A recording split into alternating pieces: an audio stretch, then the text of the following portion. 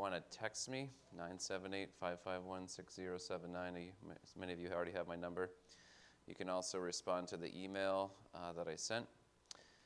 Any comments about the video link that I sent you? It's like 3 minutes long.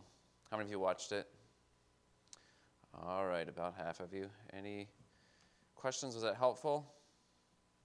Certain things that we do as people, reflecting by who we are as people, different than animals, the glory of God and the made in his image. There's never been one animal that has built an altar to worship God. But many people, without any knowledge of specific revelation, any Bible at all, people are building altars all around the world, trying to worship, as you saw in Acts 17, even an unknown God.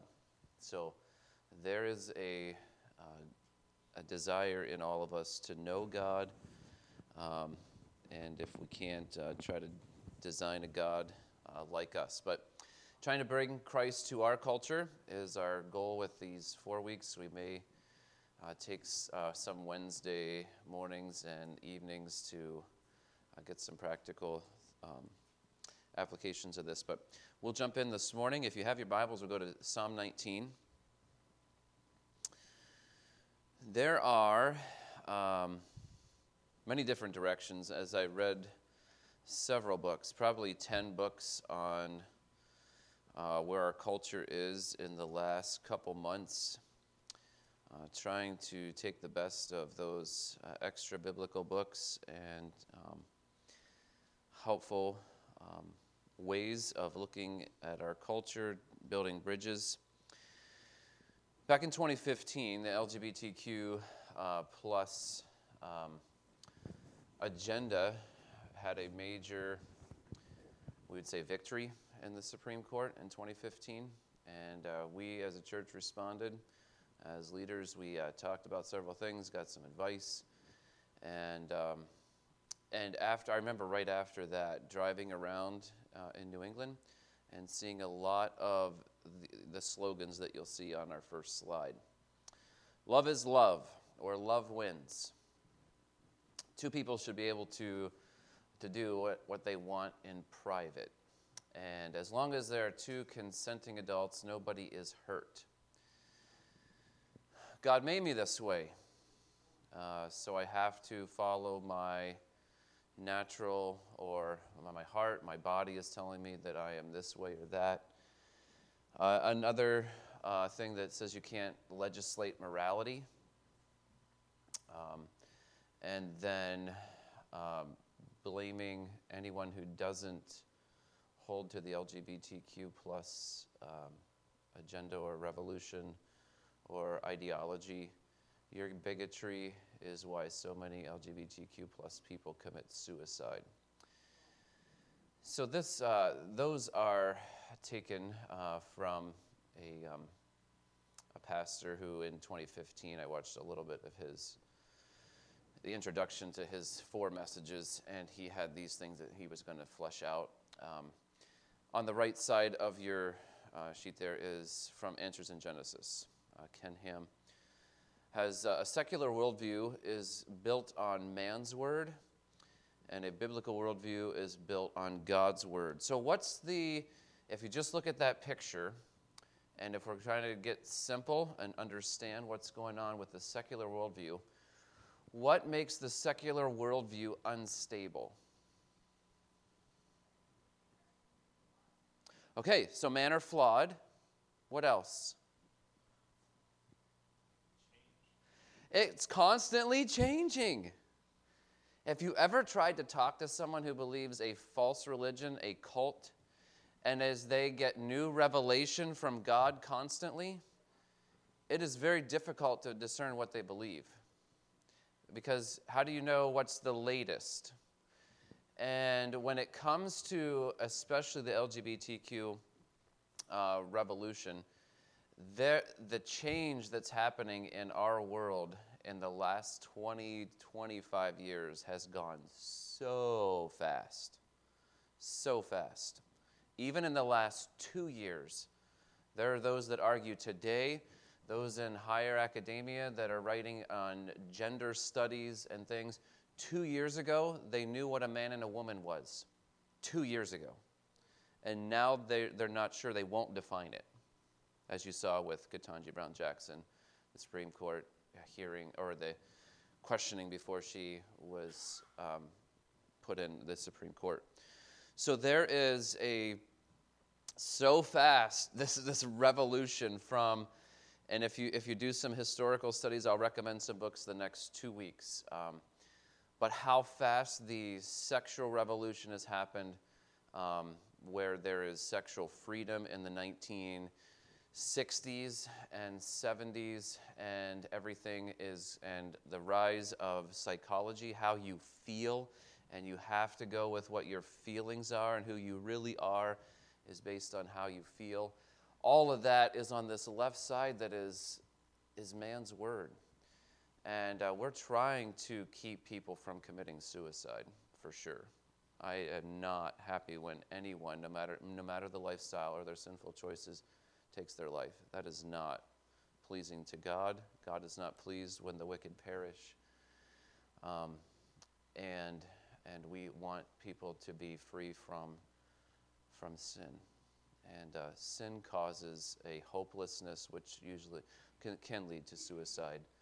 But freedom from sin is what we're going after as believers, not freedom for self, freedom for any types of sin. That's not where we want to be as believers. We want to be free from sin, to be who you are designed to be by God. Okay, so what does the Bible say about these things? I have on my next slide just quickly what we're going to run down through. I don't have a lot of time to spend on any of these things because of how short of time we have. But the biblical worldview doesn't change. It is based on God's word. We have to understand God's word was progressive. So if someone just holds to, like the Samaritans did, just to the Pentateuch, they would have rejected the rest of the Old Testament. Orthodox Jewish people today just hold to the Old Testament. And biblical Christians hold to all of the Bible. And then there are cults and Catholicism that add to the traditions and the other sacred books. So what sacred writings are we going to hold to? We're going to hold to all of God's word. And God's word does tell us that it is forever settled in heaven. Not one jot or tittle is going to change till all is fulfilled. And then Revelation says we can't add to or subtract to what's written in God's word. So focusing on our head today, what to expect from, and their argumentation may add to this. This is just a sample list, and we don't know exactly how we're going to be attacked or confronted as we try to reach out to build relationships. But we need to expect this kind of logic. And so let's briefly look at what God has to say about these things. When someone says love is love, or all love is the same, or love wins, this came up last fall as well.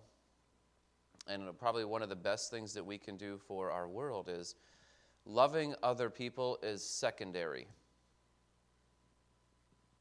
So what does that beg the question? What's primary? So God tells us what's primary. And what's primary when it comes to love? You shall love the Lord your God with all your heart, soul, mind, and strength. Second commandment is love your neighbor as yourself. We looked at it last year when it came to critical race theory and social justice, that taking out love the Lord your God and just love your neighbor ends you up on that left side of that picture as a secular worldview. You cannot have a biblical worldview without the first and great commandment. And what the world hates is Jesus Christ. How do we know the world hates Jesus? What did they do to him? How did they treat him? From the beginning of his ministry in Nazareth, where they took him to the brow of the hill after he just said in Isaiah 61 that all of what Isaiah said in Isaiah 61, that the Messiah would come, that is fulfilled. And Jesus started preaching to them about what they needed to do to repent, and they said, no, we don't want to hear that. And they drug him, and they probably weren't able to physically throw him off, but they didn't love the Lord their God, because here is God in their midst, and they didn't love him. They hated him. And as we give the truth of the gospel, don't expect a world who has exalted self to God to be willing to replace their God of self with the true and living God. Expect hostility. Now, that doesn't mean that we don't, like Nineveh and Jonah and the woman at the well, that we just avoid people. That's not the solution biblically. And we'll see in the next couple weeks what we should do and what we should say. But how we should think is all love is not the same.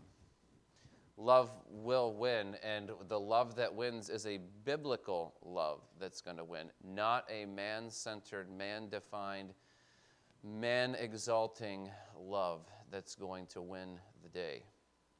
Wrong way. All right. So Deuteronomy 6, fathers are supposed to teach their children to love the Lord your God, love your neighbors yourself. Jesus, the greatest commandment, when questioned by the lawyer to try to trick him, he quotes Deuteronomy 6 in Matthew 22. And you can look that up. So we're in Psalm 19. Psalm 19, the heavens declare the glory of God. We're seeing with the James Webb telescope now that the heavens are declaring the glory of God. It's always been out there. We just haven't been able to see it. It hasn't been as accessible to us as it is now. And you can go on a James Webb telescope, and what it took the Hubble Space Telescope months and months and sometimes years to produce an image of all the galaxies that you can see. The James Webb Telescope can do that in minutes. Okay?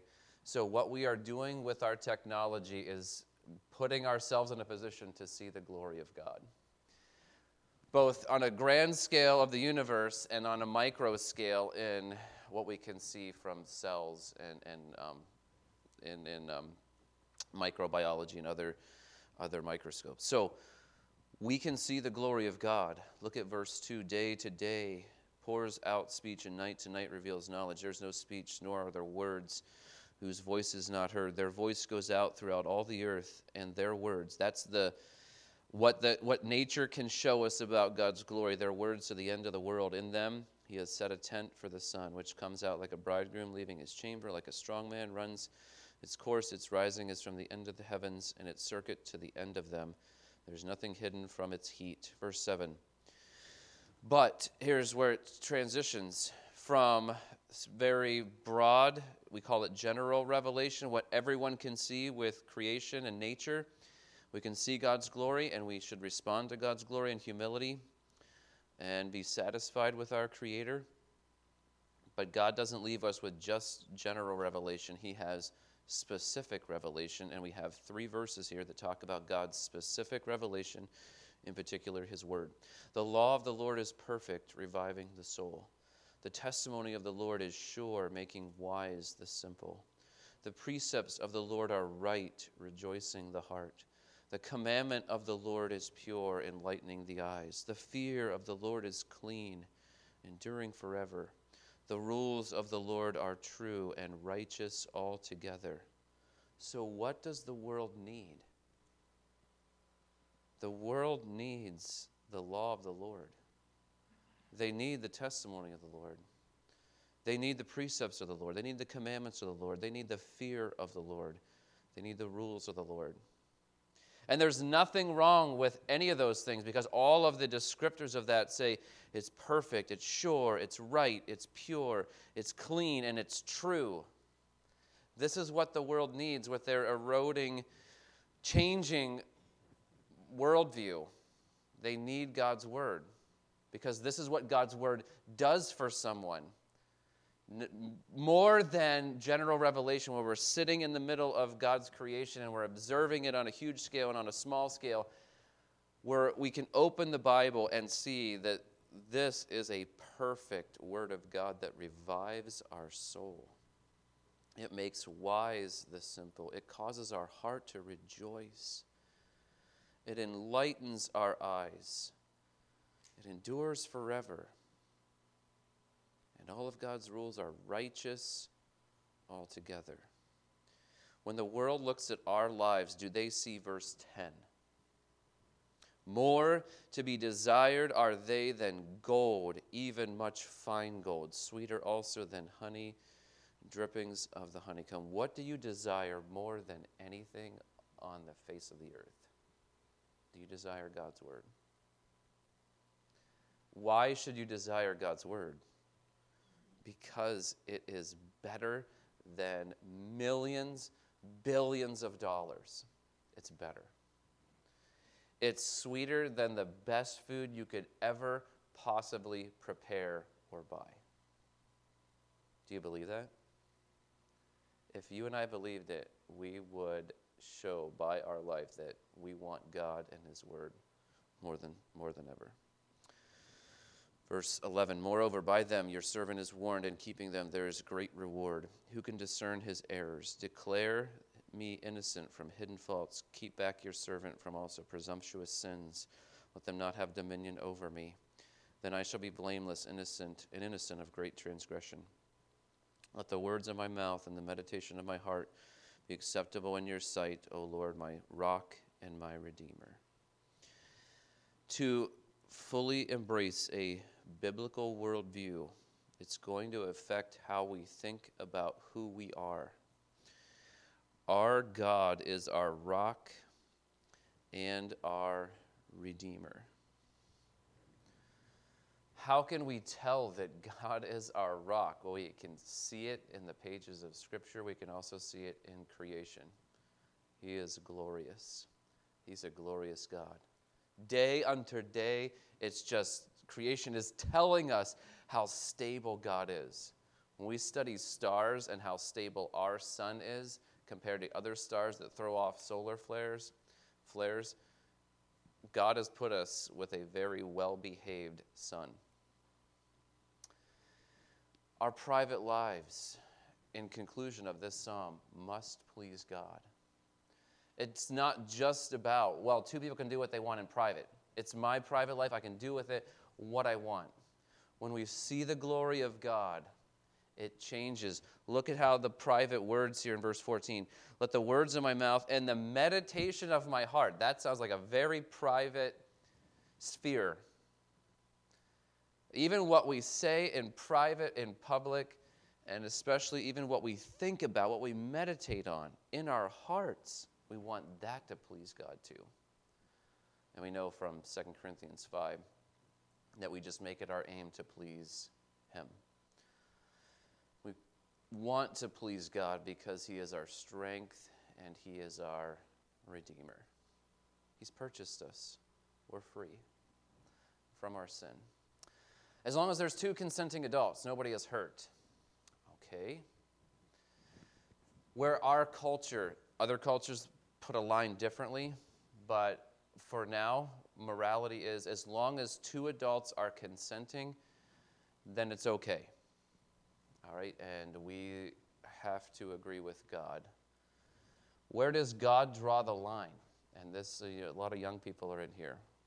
Is it okay to hold hands? Is it okay to put your arm around? Is it okay to kiss? Is it okay to hug or whatever else? Where is the purity line at when it comes to how much physical contact can you have outside of marriage and it not be sin? Well, pretty clearly in Matthew 25, 27 and 28 says this, that whoever lusts in their heart has committed adultery already. So I can't tell you where the line is other than the line is at lust. So if you're doing something physically with someone you're not married to and it's causing you to lust for them, you're breaking God's law. I didn't say that. God said that. Jesus says that to tell us what the intent of thou shalt not commit adultery was for man. God's rules are morality, and lust crosses the line. Most people that I've talked to in the world, they do not agree with this. They say you can look and you can lust as long as you don't touch, right? That's what the world says. That's not what God says. And I've told a few guys that I was working with when I was a teenager, and they looked at me like, where did you come up with that? Okay. I didn't come up with it. This is what God says. And so this is what we teach our young people in our homes, in our church. This is where God draws the line. And you young people have to have this as your goal. You want to please God with your life. And if someone consents to do whatever and say whatever in text or watch whatever, that's not pure and true. And God's word's going to confront you, and you're not going to be happy and thrive if you know what God's word says and you do what you want to do. That's how the world lives. That's a secular worldview. God made me this way, some will say. James 1 says God cannot be blamed for any of our sin. We can't say that when I'm tempted, God is behind this temptation. No. James 1 says, no, every man is drawn away from with his own heart, his own lust, and enticed. And when lust has conceived, it brings forth sin, and sin, when it's finished with you, brings forth death. So God cannot be blamed. God is not behind our temptation. He tells us what to do with temptation. He tells us to flee temptation. Flee youthful lusts. Don't put ourselves in a place where it's really hard to say yes, say no to sin, and really easy to say yes to sin. God did not make anyone gay, homosexual, or trans. They didn't. Okay? Are there people that struggle with same-sex attraction? Absolutely. This is part of the fall. And so, and it's coming on the heels of the LGBTQ revolution, is people are going to be attracted to animals. Okay? And that turns your stomach as much as 50 years ago, LGBTQ stuff turned people's stomach. Okay?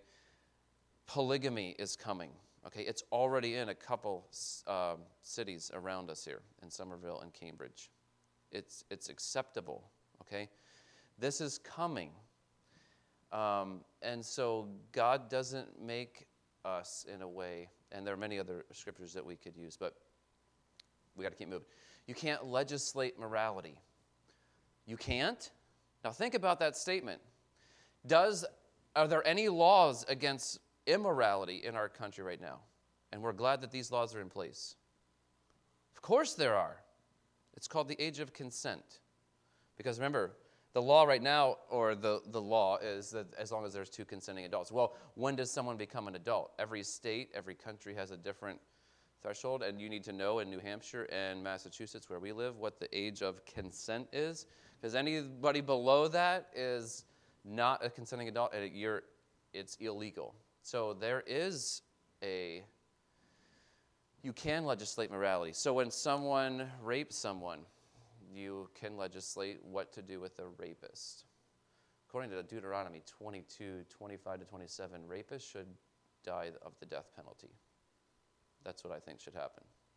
How many rapes would happen if rapists received the death penalty? It would be less rapes, okay? Incest is another thing that I think should carry the death penalty, and this is God's law from Deuteronomy 22 and Leviticus 22 as well. We do legislate morality. Adults with children is always immoral. Has been, always will be. Some cultures have a different age of consent. Some cultures in the past, and probably some today, they don't have legislation to protect children from adults.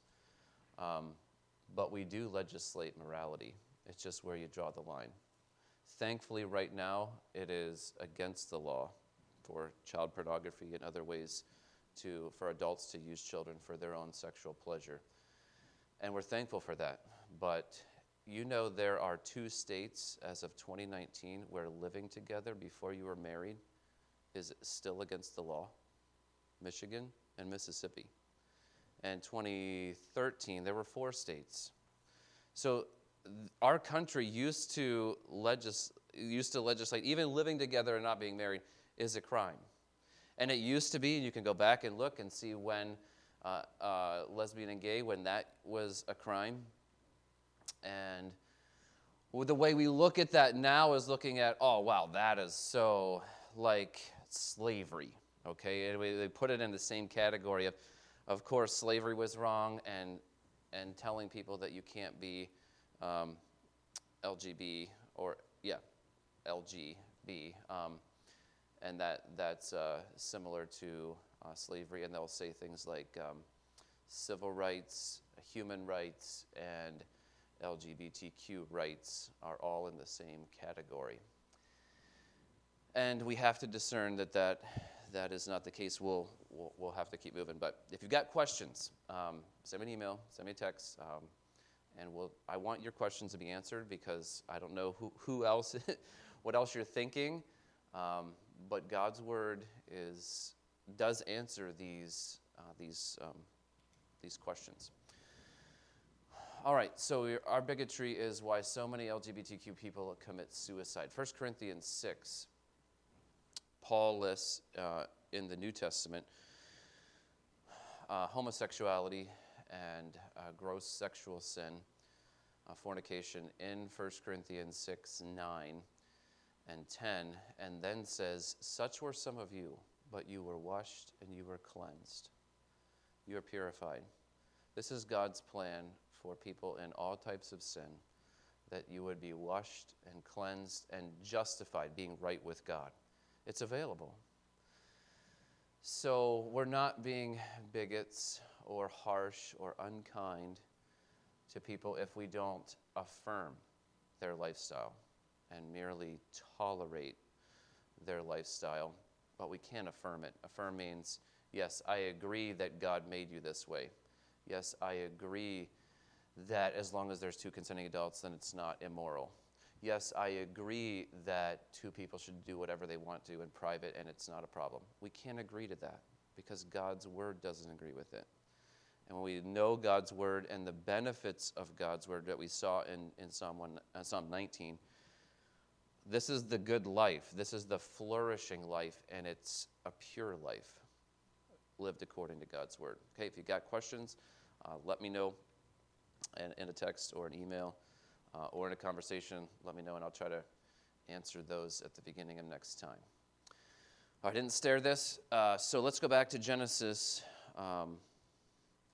1. We know that God made us in His image.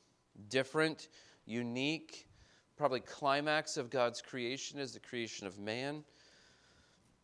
In the way Genesis 1 leads up to the creation of man, in the way Genesis 2 explains that sixth day of creation, God's good design is meant to reflect His glory, His character, which the video, if you watched it, if you didn't watch it, you can watch it this week, that we are to reflect God morally and mentally, and we do that when we interact with other people. Whenever we feel guilty for sin, we reflect God morally.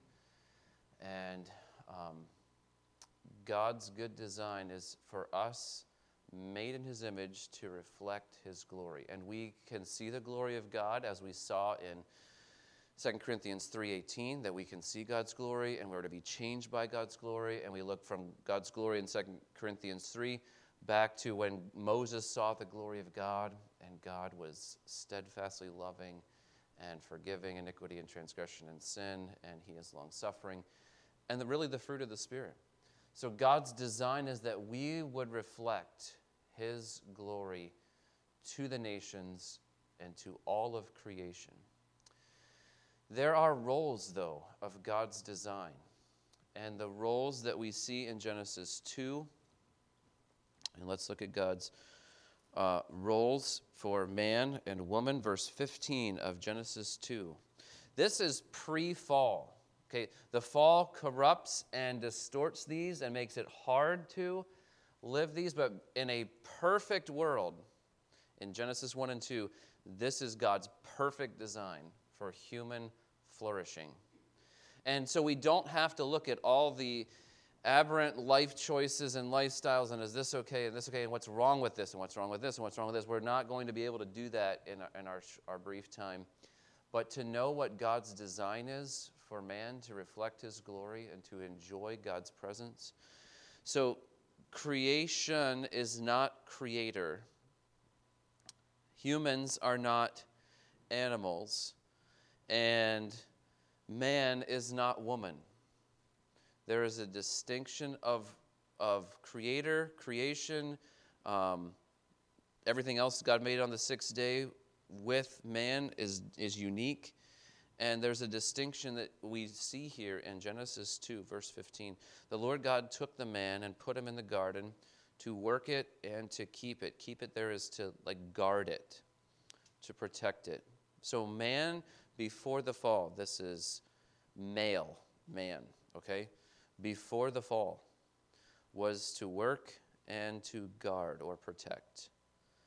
That's why man physically is stronger than female. And as much as the world hates this, look at the Olympics and it's true. Look at the design of the male body versus the female body. It's just true. It's just part of biology. It's part of God's role. And there's nothing wrong with this design. This is the creator, and the creation can hate the creator designing it this way. But go create something out of nothing. In your yard, in your basement. You can't do it. Okay? Only God can create things by speaking out of nothing. And when he's the creator, he's also the sustainer, then we have to listen to him. You can't live in another world. Even if man gets really so far technical to go live on Mars, it's not going to last very long. They're not going to be able to live on the moon either. It's going to be so incredibly expensive. It's probably not ever going to happen. Moon is not designed for man's flourishing. Mars is not going to be designed for man's flourishing. This planet is designed for human flourishing and for us to see the glory of God and to be submissive and satisfied with our Creator. Those are two key words that you'll see over and over and over again in a biblical worldview based on God's word. That God designed man to be submissive to him, to listen to him. You can't do whatever you want, Adam and Eve. You have one tree that you can't eat of. You have to submit if you're going to enjoy the perfection of dinosaurs and crocodiles and very large reptiles, and they're not trying to eat you, and you're enjoying them as pets. That was a very brief time, I think. And God's design was for man to live in harmony with nature and with God's creation, and most importantly, is submissive, satisfied with God. So the Lord God took the man, verse 16, and the Lord commanded the man, saying, You may surely eat of every tree of the garden, but the tree of the knowledge of good and evil you may not eat, for in the day that you eat of it, you shall surely die. And the Lord God said, It is not good that man should be alone. Now, if you have read Genesis 1, you will see after the end of every day of creation, and God saw that it was good. God saw that it was good. It was good, it was good, it was good, it was good. Everything is good until God sees in partway through day 6, it is not good that man should be alone. I will make him a helper fit for him.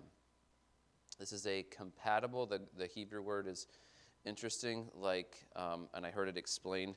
If you got a round hole and a round peg, those are compatible. You got a round hole and a square peg, not compatible. Okay, so that's the language that God uses here for saying man is needs a helper that is like him, different than him, but it's fit for him. Verse 19. Now out of the ground the Lord God had formed every beast of the field and every bird of heavens and brought them to the man to see what he would call them. So man has some role of dominion over creation, in particular the animals of creation. And whatever the man called every living creature, that was its name. So God delegates the naming of animals. Why? Because man is made in the image of God. Animals aren't naming each other or man. Animals are named by man, showing that man has dominion in God's creation, God's good design. Verse 20, the man gave names to all the livestock and the birds of the heavens and every beast of the field. Anything that would probably interact with Adam and Eve. He doesn't get scuba gear and go down to the depths of the ocean and name everything on the ocean. Everything that he would be able to interact with is the categories here of what he names. But for Adam, there was not found. In naming them, Adam realizes there's not found a helper fit for me. There's no one like me. He didn't say there's a gorilla, chimpanzee, close enough. No, not close enough. And so God allows Adam in naming them to see that he is the only human. Verse 21, so the Lord God caused a deep sleep to fall upon man, and while he slept, he took one of his ribs, closed it up in its place with flesh, and the rib that the Lord God had taken from man, he made into woman and brought her to the man. And God's expecting male to name the female. The man said, this is at last bone of my bones and flesh of my flesh. She shall be called woman because she was taken out of man. And then, so after creation, and it's interesting that Adam is not awake for this. I think Adam and Eve are created last for a specific reason. Here's the reason. We have to depend on God's word. No one, not even Adam and Eve, was there the first day, second day, third day, fourth day, fifth day, first part of sixth day to see God create any of this by seeing it. No one observed it. Adam doesn't even observe how his wife comes to be, other than he falls asleep. When he wakes up, there she is. How'd you do it, God? God tells us how he did it and how he did it. This is all we have. It's like, okay, we have to agree with God. God designs us to be submissive to him. We have to be submissive to his word. We have to be submissive to his word in the very beginning of time and all throughout human history. And that's where the biblical worldview is built, right on top of submission to God's holy revealed word. And a secular worldview says, no, man's word. We don't need God's word. We don't need God's word. We don't need God's word. Unless we might like this or this. If it helps approve of my lifestyle, then I'll take it. But if it contradicts what I want to do with my life, then I'm going to reject it. So the fall disorders what God's good design is. So sin corrupts the reflection of God. Let's look down at verse 12. Let's see. Let's pick it up at verse 8. This is after they sinned. They realized they were naked. They sewed clothes together, and they heard the sound of the Lord, verse 8 of chapter 3, of God walking in the garden in the cool of the day, and the man and his wife hid themselves from the presence of the Lord. No longer satisfied with the presence of God and able to be with him, now they're hiding, not reflecting the satisfied, I'm satisfied with God and being with God, now hiding from God. They're hiding among the trees of the garden. But the Lord God called to the man and said to him, where are you? And he said, I heard the sound of you in the garden, and I was afraid, because I was naked and I hid myself. And he said, who told you that you were naked?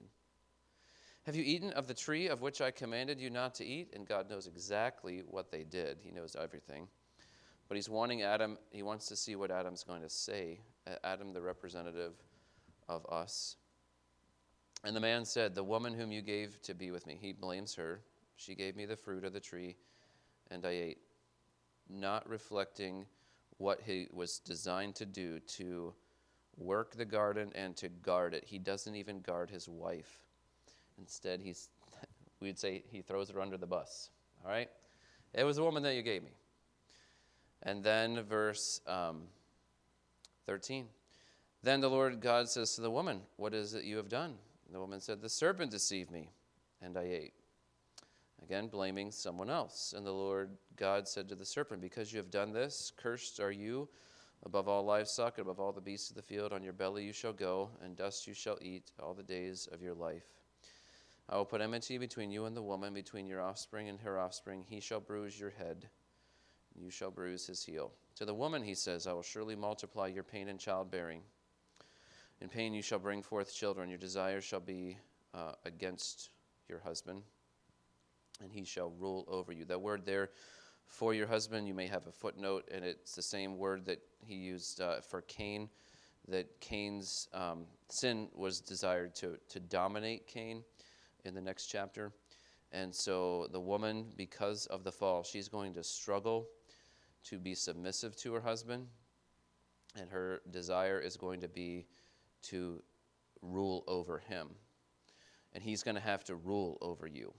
Verse 17, and to Adam he said, because you have listened to the voice of your wife and have eaten of the tree which I commanded you, shall not eat of it. Cursed is the ground because of you. In pain shall you eat of it all the days of your life. And thorns and thistles it shall bring forth for you. And you shall eat the plants of the field. By the sweat of your face you shall eat bread till you return to the ground. For out of it you were taken. For you are dust, and to dust you shall return. So God's design for reflection. Adam doesn't fulfill his role of protecting his wife. He probably, commentators think that he was there watching her eat. And she eats and is encouraging him to eat. He is not deceived. He is willingly disobedient. And he is the one who is the representative of the human race and of creation. And by one man's sin, death enters the world. Sin enters the world, and death by sin. So Romans 5, we are sinners because our fathers are sinners. So mothers, good, all right, it's not my fault. My kids are sinners. It's the dad's fault that you are a sinner. How do we know this is true? Because of Jesus. Jesus has no earthly father. He has an earthly mother. Does Mary have a sin nature?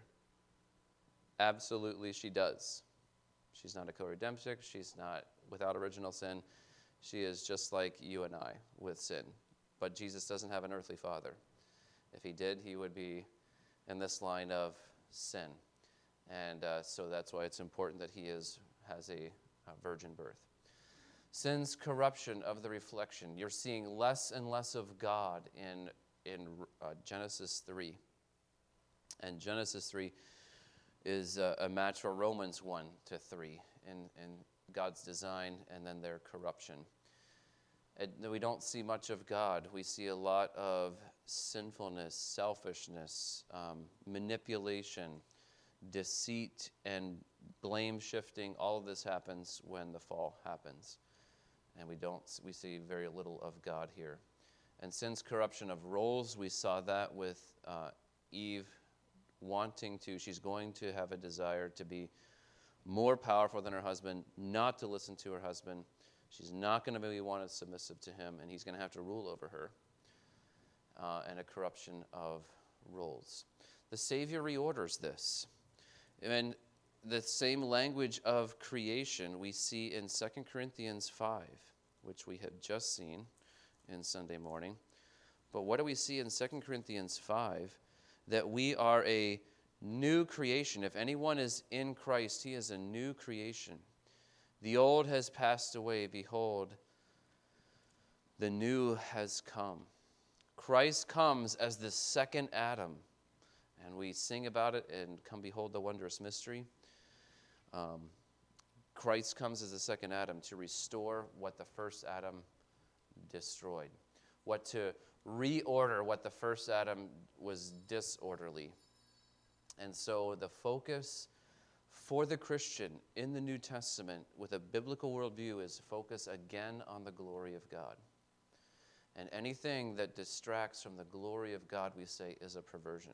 Anything that distorts the reflection of God, the roles of God, the Word of God, anything that blames other people for my sin, and I don't take personal responsibility for my sin, and I don't repent of my sin, cannot lead to human flourishing. But in Christ, and here's where we're going to bring Christ to our culture, the Savior reorders creation.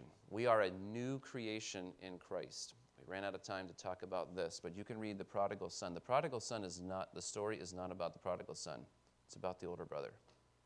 How do I know that? Because of the rest of Luke 15.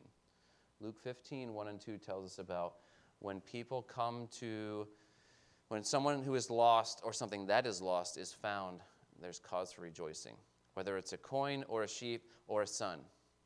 And the older son is like Christians who won't rejoice in the people that have corrupted themselves, have wasted their their life in riotous living or with prostitutes or all kinds of immorality. And we have to think like the father wants the older son to think, hey, your son has been restored. Rejoicing is appropriate. And this plays into what we talked about last week. When we go to Nineveh and the Ninevites repent, it's cause for rejoicing. Not cause for, oh, God, I want you to destroy them. When people of an alternate lifestyle, no matter what their sin is, when they come to Christ, we welcome them into church. We help them to observe everything that God commanded them, fulfilling the Great Commission. And we are happy that they're free from sin. They're still going to struggle like all of us still struggle with sin. We need to realize that all of us in God's family were once selfish, rebellious prodigals. And 1 Corinthians 6 reminded the Corinthians, such were some of you. You were homosexuals before you were saved. You were immoral before you were saved. And you're washed and cleansed and justified. And that was the Corinthian church. That isn't a really healthy church here. And we'll talk about identity and attraction and things in the next 2 weeks. If you got questions, let me know, and let's pray. Father, thank you for your word. Thank you for stories that help us to put ourselves and see ourselves in need of being submissive and satisfied with you and understanding theology and salvation, that whenever prodigals turn from their sin, that you as a father welcome them into your family, back into your family. I pray that you would help us to be extensions of your heart and help us to think like you, our Father, and use us to have a ministry of reconciliation of those who are contemplating suicide even today, that you'd bring them across our path and we could share the hope of Christ and the freedom they can have from their sin, and so that you be glorified with their lives. In Jesus' name.